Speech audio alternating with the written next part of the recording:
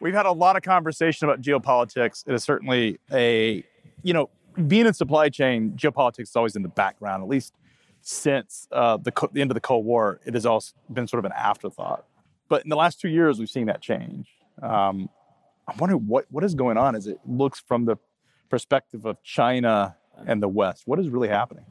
Well, what you're seeing is the beginning of a modest decoupling, of modest deglobalization. But because it's not, deglobalization and decoupling are rarely ever binary, it's always a little bit hard to describe. So when you talk about supply chains and interaction between the two countries, commercial relations, you're seeing certain areas, certain sectors become very, very sensitive. Technology obviously being the obvious one, things like pharmaceuticals and PPE maybe. But you're seeing some of these areas being identified as areas that need to have supply chains pulled out of China. That these are the national security issues that the government should be focusing on. And they are either being pulled or they may be pulled in the coming months and quarters and years. On the other side, you've got many things that are mostly economic and not considered as much an economic security issue. And so for now, and it's general capital flows and other things, these are being identified as being okay. But the line for this changes based on how tensions between the U.S. and China and between China and the West continue to evolve. So right now, certain things are acceptable. 2-3 years down the road, particularly if there are hostilities over Taiwan or South China Sea or trade relations or anything else, you could see these things deteriorate and the line continues to move so that more and more of the supply chains, pressures on supply chains is going to be on pulling them out of China. So your organization tracks these trends inside of China. How do you get access to the data? We have largely recognized in the West that we can't trust the official government stats. So tell us a little bit about how you get this data and what are we seeing right now?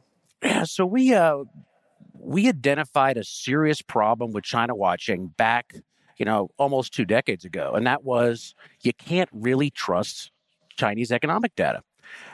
There was a recognition of this before. Now there's much more of a recognition.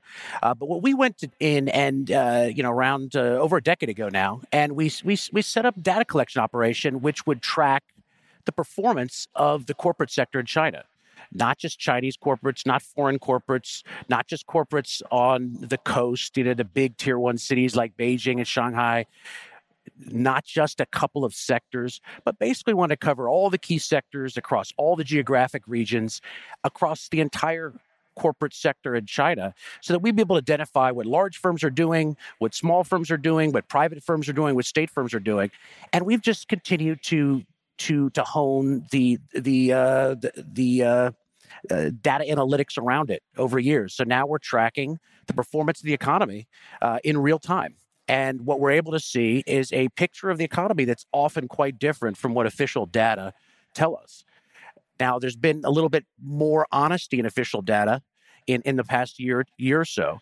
So we'd be able to see how weak the economy is. But what we've seen over the course of the past decade was the fact that rarely is anything this beautiful, stable line or gently descending line. If you look at Chinese GDP figures for the past decade, you see these beautiful lines. The Chinese government loves stability. So you always see stability in the data up until recently. And what we would show is that sometimes things were much worse. Occasionally, when you were recovering from some downturn that the Chinese didn't recognize in the first place, things would be much better.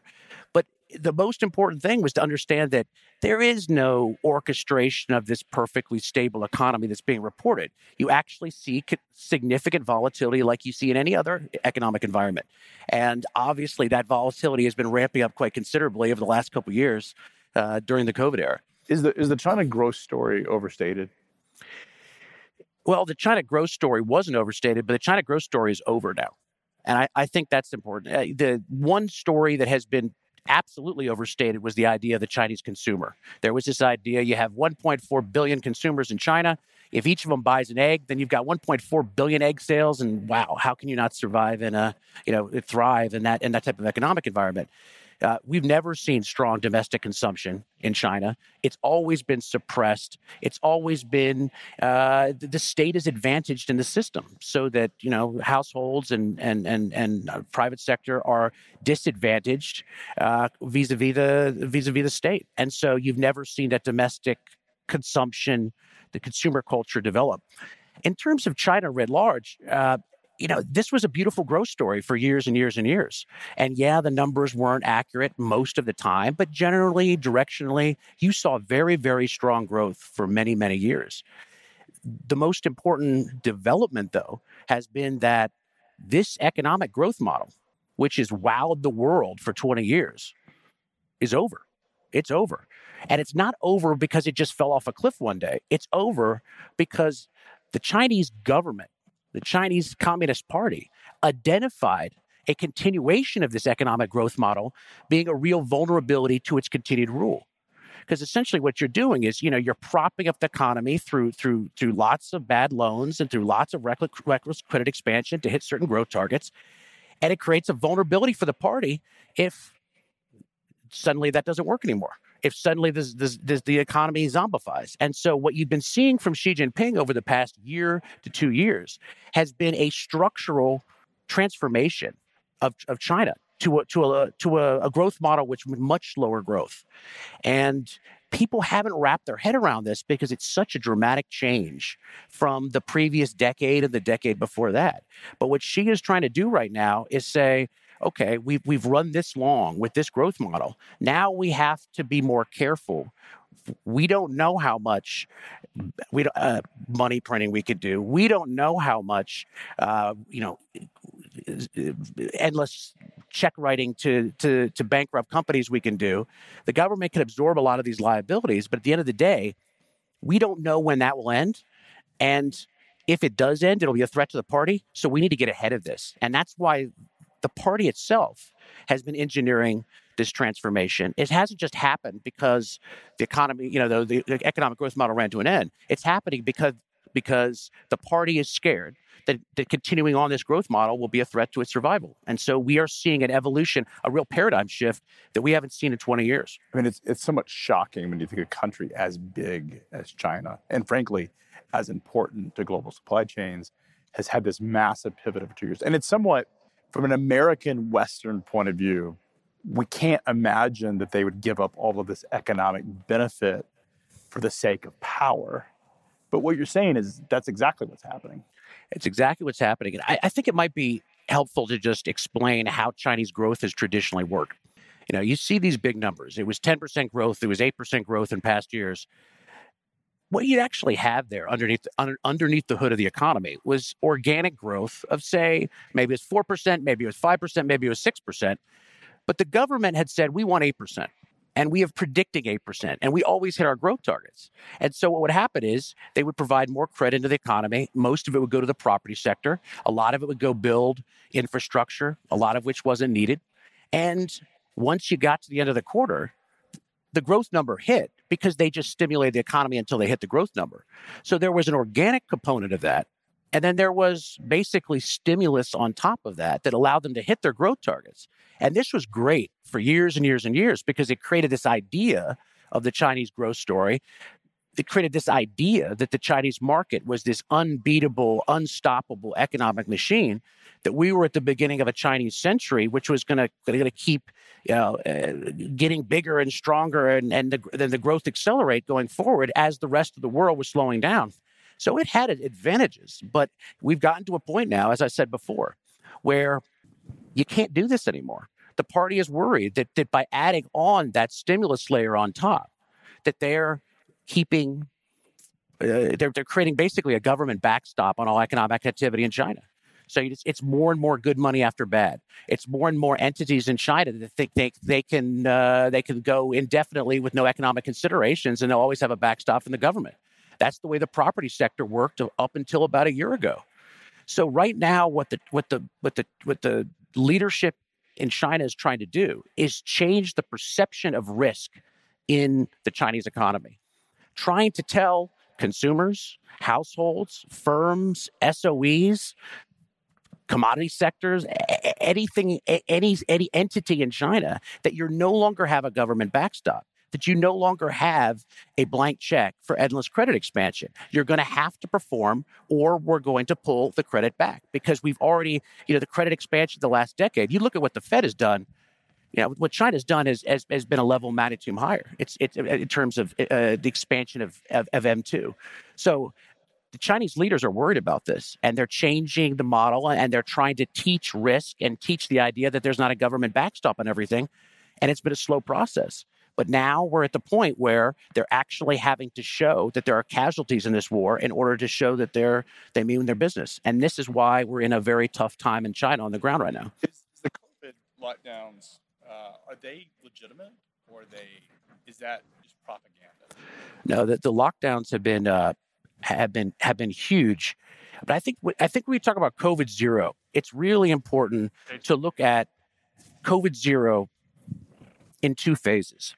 In 2020 and 2021, you could defend the policy as being one that led to fewer deaths, especially considered to some Western countries, United States among them, obviously, that it did not allow a public health crisis to emerge in the run-up to the Party Congress, or because of the fact that in China, massive hospital undercapacity in rural areas, very low vaccination rates for the elderly. So you could defend the policy as having accomplished some worthwhile things, or at least the policy can be justified.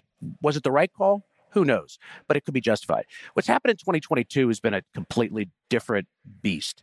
And what we've seen here is widespread lockdowns, asymptomatic people thrown in rubber rooms, the complete cessation of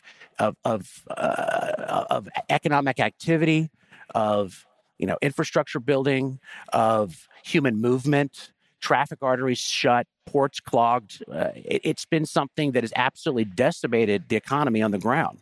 So what's happened in 2022 is not really a continuation of what happened the previous 2 years. It's a massive escalation. We could say maybe it's because Xi Jinping doesn't have good information and he thought this was a good idea. Some people think it's because Xi Jinping wanted to put a very tough policy and then see which of his subordinates would do a good job with it so that he could see who to point to the next leadership. There's a lot of theories about this. But we do know that COVID zero is a massive, demand-crushing, cyclical smothering device on the Chinese economy right now. And despite rumors this morning, there's just a new set of rumors that they were going to peel back something. COVID zero is not going away anytime soon. It's a process to get rid of COVID zero, not a date certain. So is it fair to say if a company, and many companies in the room, have either a direct or indirect dependency on China, is it fair to say that they should be shifting and investing in different parts of the world? Or how do they respond to this?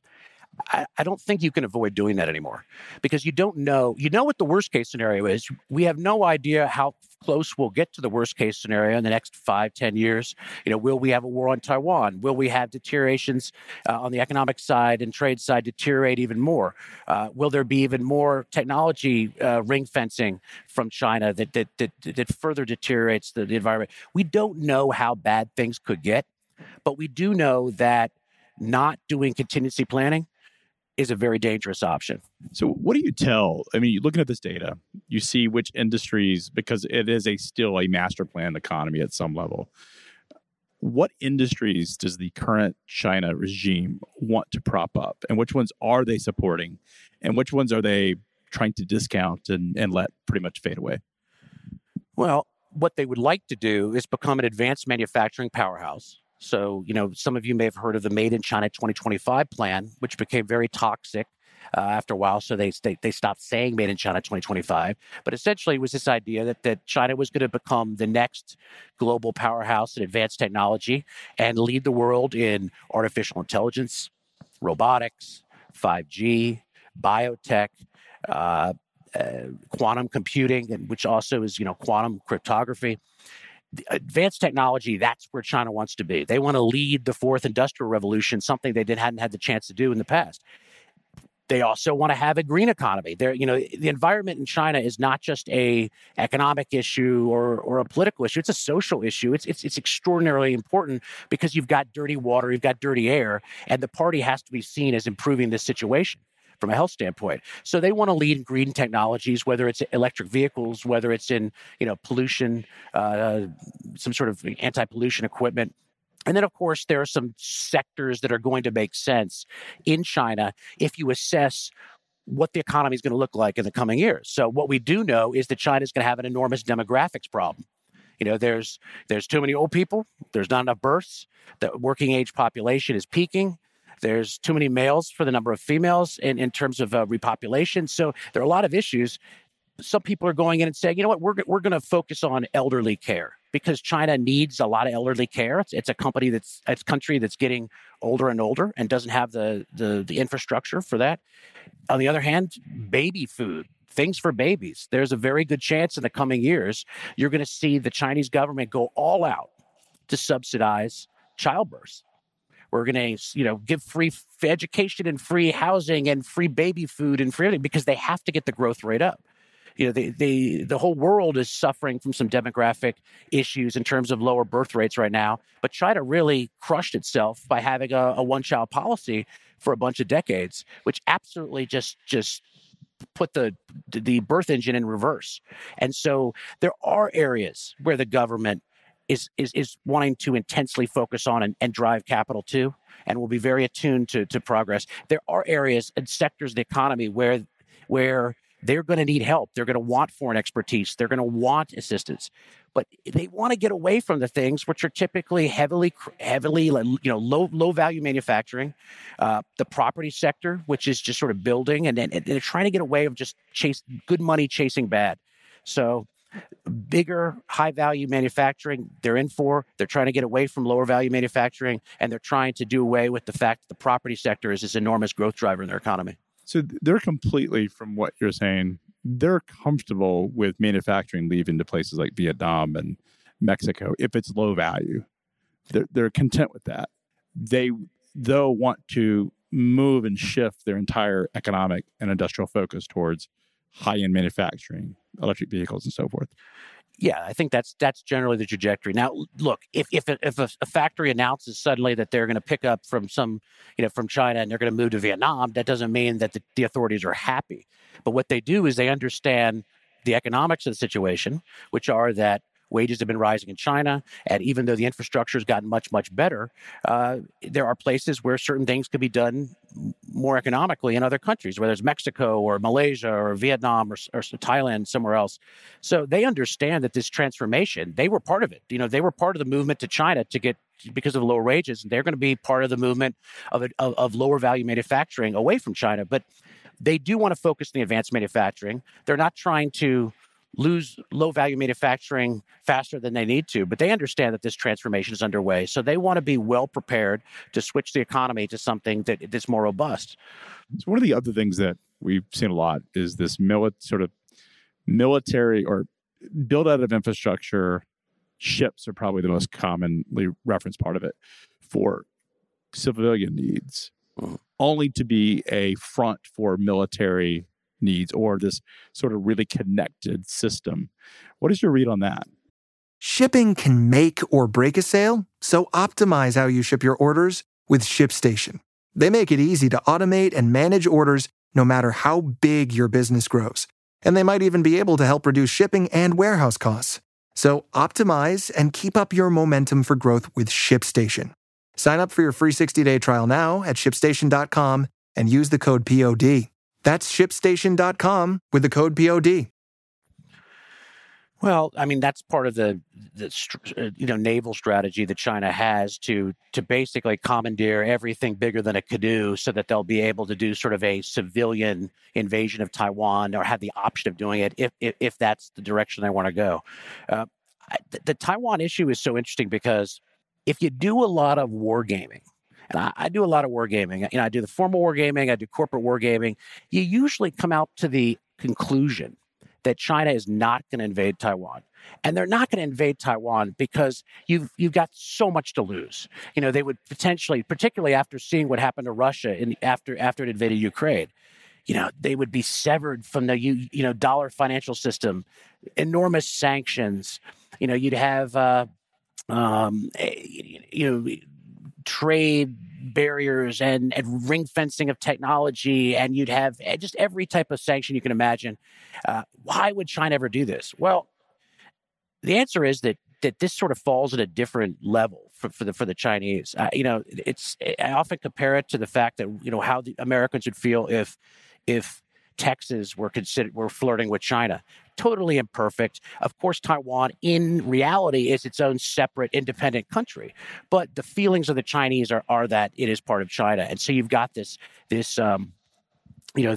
pull to keep the country together and to not let the separatists in Taiwan get away from it.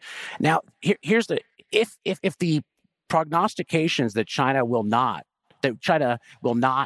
invade Taiwan in the coming years are wrong, there's really one reason why why there will be for that, and it's that people have been looking at it through the mindset of China, sort of this monolithic China, what is in China's interest rather than what's in Xi Jinping's interest. And it's a very interesting question to evaluate what will Xi's motivations and incentives be in the coming years. Because we can look through and say, oh, China would be absolutely decimated, maybe in war, it would be... everyone would have a really bad time. A lot of deaths in the United States, a lot of deaths in the Chinese side, but economically they would be crushed. Why would they ever willingly want to go into it? Well, the question is, will Xi Jinping ever be in a position where he's looking around, he sees a slowing economy, he sees people mad at him from COVID-0, he sees increasing economic mismanagement, he sees a lot of factors on the home front that are causing him personal anxiety. Could he look at this and say, you know what, I'm going to make a deal with some of these hardliners to do something? So it's very difficult to assess the Taiwan question going forward because everyone is basing on the idea that China's interests are this, but we may not be talking about China's interests anymore. We may be talking about what are Xi Jinping's interests, and they may be different from what Chinese interests are writ large. Has there been a precedent through history of one person having so much power over a country the size of China? Well, of course, Mao Zedong had it, but China wasn't the same China back then. It was almost a vassal state of the Soviet Union for many, many years. Deng Xiaoping had a lot of power, sort of maybe who followed Mao Zedong in the early years. He opened the country up back in the early 80s, but China wasn't China then. So this is sort of a new model. I mean, we're grappling with what precedents fit into a nice tidy categories so that we can sort of assess Xi's behavior and sort of predict it going forward. I don't think there are a lot of great models for it. You've got enormous economic might. Obviously, the analogy that we keep getting brought back to is the Cold War, but this is very different than the Cold War in certain respects in that the Soviet Union was never the same level of economic power as China is now. So it's a new kind of competition, not just on the military side, but on the economic side. It's something the United States has never had to deal with before, and so that's, I think, why why it's taken so long to come to a political conclusion that something needs to be done about it. I mean, the conversation's changed just in a couple of years, even in this industry. You guys, when you looked at the data earlier this year, you saw a significant contraction. Everybody thought when China was going to reopen, there would be this economic boom. You didn't see that in your data. So was the you didn't see the same trends that everybody was talking about and expected. Right. That's exactly right. So I think the most important thing to understand about China right now is that you've got a structural slowdown. As they try to get away from property as a growth driver, as they try to get away from reckless credit expansion, you're going to see a precipitous drop in Chinese growth over the coming years. Good case scenario, bad case scenario, that's what you're going to see. But something in the interim is happening, and that's the cyclical slowdown, and that's mostly because of COVID-0 lockdowns. So what you've had in past quarters has been an absolute smothering of demand by these incredibly draconian lockdowns, which stop almost all commercial activity and human movement. So you have this COVID zero blanket over the economy right now. And what we keep hearing from market commentators and investors is like, it's just the Chinese economy is ready to bounce back. It's ready to bounce back. We just have to pull the lockdowns over. We had some very interesting data in the spring. So the Shanghai and other major cities went into enormous long lockdowns. Second quarter was in a contraction. I think official growth was plus 4%, 0.4% growth, but trust us, it was in contraction. But when we had the announcement of the lockdowns being pulled back, everyone got very, very excited. And they got excited because they thought that, you were going to see this big jump in activity. Consumers would spend and firms would go invest and they'd reactivate. That didn't happen. And when we asked firms why not and why conditions actually got worse in the coming months as the big lockdowns went off, as they said, COVID zero is killing us. The nightmare continues. And as long as COVID zero continues, we're not going to borrow, we're not going to invest, and we're not going to hire. And that's been the really big takeaway from the 2022 data. There's this perception by many in the markets thinking that, okay, well, if they just release the lockdown, economic activity is going to bounce back. But the reality from what firms are telling us, we're talking about tens of thousands of firms telling us this, it's that you're not going to have a bounce back in economic activity until firms know that for sure, that a day from now, they're not going to be in quarantine. Or a month from now, they're not going to be locked down with all their activity stopped. So what we are at this point is in a situation where everything is waiting for the cessation of COVID zero. And that's not going to just be an announcement, hey, COVID zero is over, because firms on the ground are not going to believe them. What they're going to have to see is an outbreak in China, probably this spring, maybe later in the year, in which the authorities say, we are not going to lock things down. And they have to be convinced that COVID zero is over. And you may see economic impact from greater spread of COVID, but it will convince firms to get reactivated. Until that happens, we're not going to get out of the current funk, because firms do not want to reactivate. They don't want to borrow. They don't want to invest. They don't want to hire until they know that they have a clear path towards some sort of potential for economic success, which is not possible under COVID zero. It sounds like what you said earlier, which is supply chain executives should be anticipating a different world than the one we've seen over the past 40 years. Is a complete shift away from China. Does that mean all of Asia or just China itself? Well, Asia's in the middle of this. So I think that the desire for every country in Asia that's not China is that they will not be asked to pick doing business with China or doing business with the United States. And I think in most cases that'll be true. But what we've seen in the retail sector, the travel sector, we see companies that are being told, you will obey the Chinese line on, say, Xinjiang. Is it a labor camp or is it, no problems there? The Chinese have one take. U.S. and now through U.S. legislation, there's another take, and the Europeans, so a Western take on this. You're not going to be able to operate. So a lot of firms going forward are not going to be able to operate as if they could just put their fingers in their ears and say what the Chinese want when they're talking to Chinese officials and what Americans want when they're talking to American officials.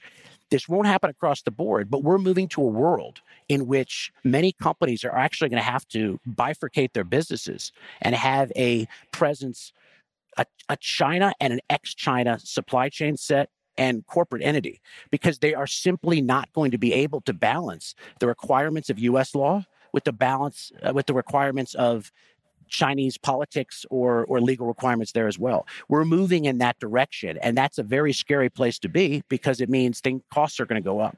And it means ultimately supply chain visibility, technology, data is going to be incredibly important. That transparency of knowing where goods were sourced from, how they were sourced, and who they were sourced from is going to be perhaps the most important part of that story. I think that's exactly right. We're in an age in which the politics of the U.S.-China tensions are going to dictate a lot of business decisions, a lot of corporate management decisions, a lot of strategic board decisions going forward. And right now, there's a little bit of an excuse. We're not set up to be able to understand our supply chains. That excuse isn't going to carry water in the future when this relationship heats up. So there's a little bit of a time in which people are sort of phasing into this, but the excuses are not going to be given any credence down the line. It's a big deal. I think that is a positive note. We like to leave with positive notes. you're saying that the inflation, the supply chain story, the investments and the importance of the technology are going to live on for many, many decades. And ultimately, where this takes place is in the supply chain. Yeah, I mean, you're not going to be able to avoid moving in this direction because it's not just a matter of better economic efficiencies, although it absolutely affects that as well. It'll be a matter of political exigencies in that you're going to have to be able to say, we source from here, we don't source from there, we understand our supply chain. This is going to be the new world we're in, and the sensitivities of this, as tensions with China deteriorate, are just going to be heightened in the coming years. Leland, appreciate it. Thanks for your time today. My pleasure. How can folks find out more? We're on Twitter at China Beige Book.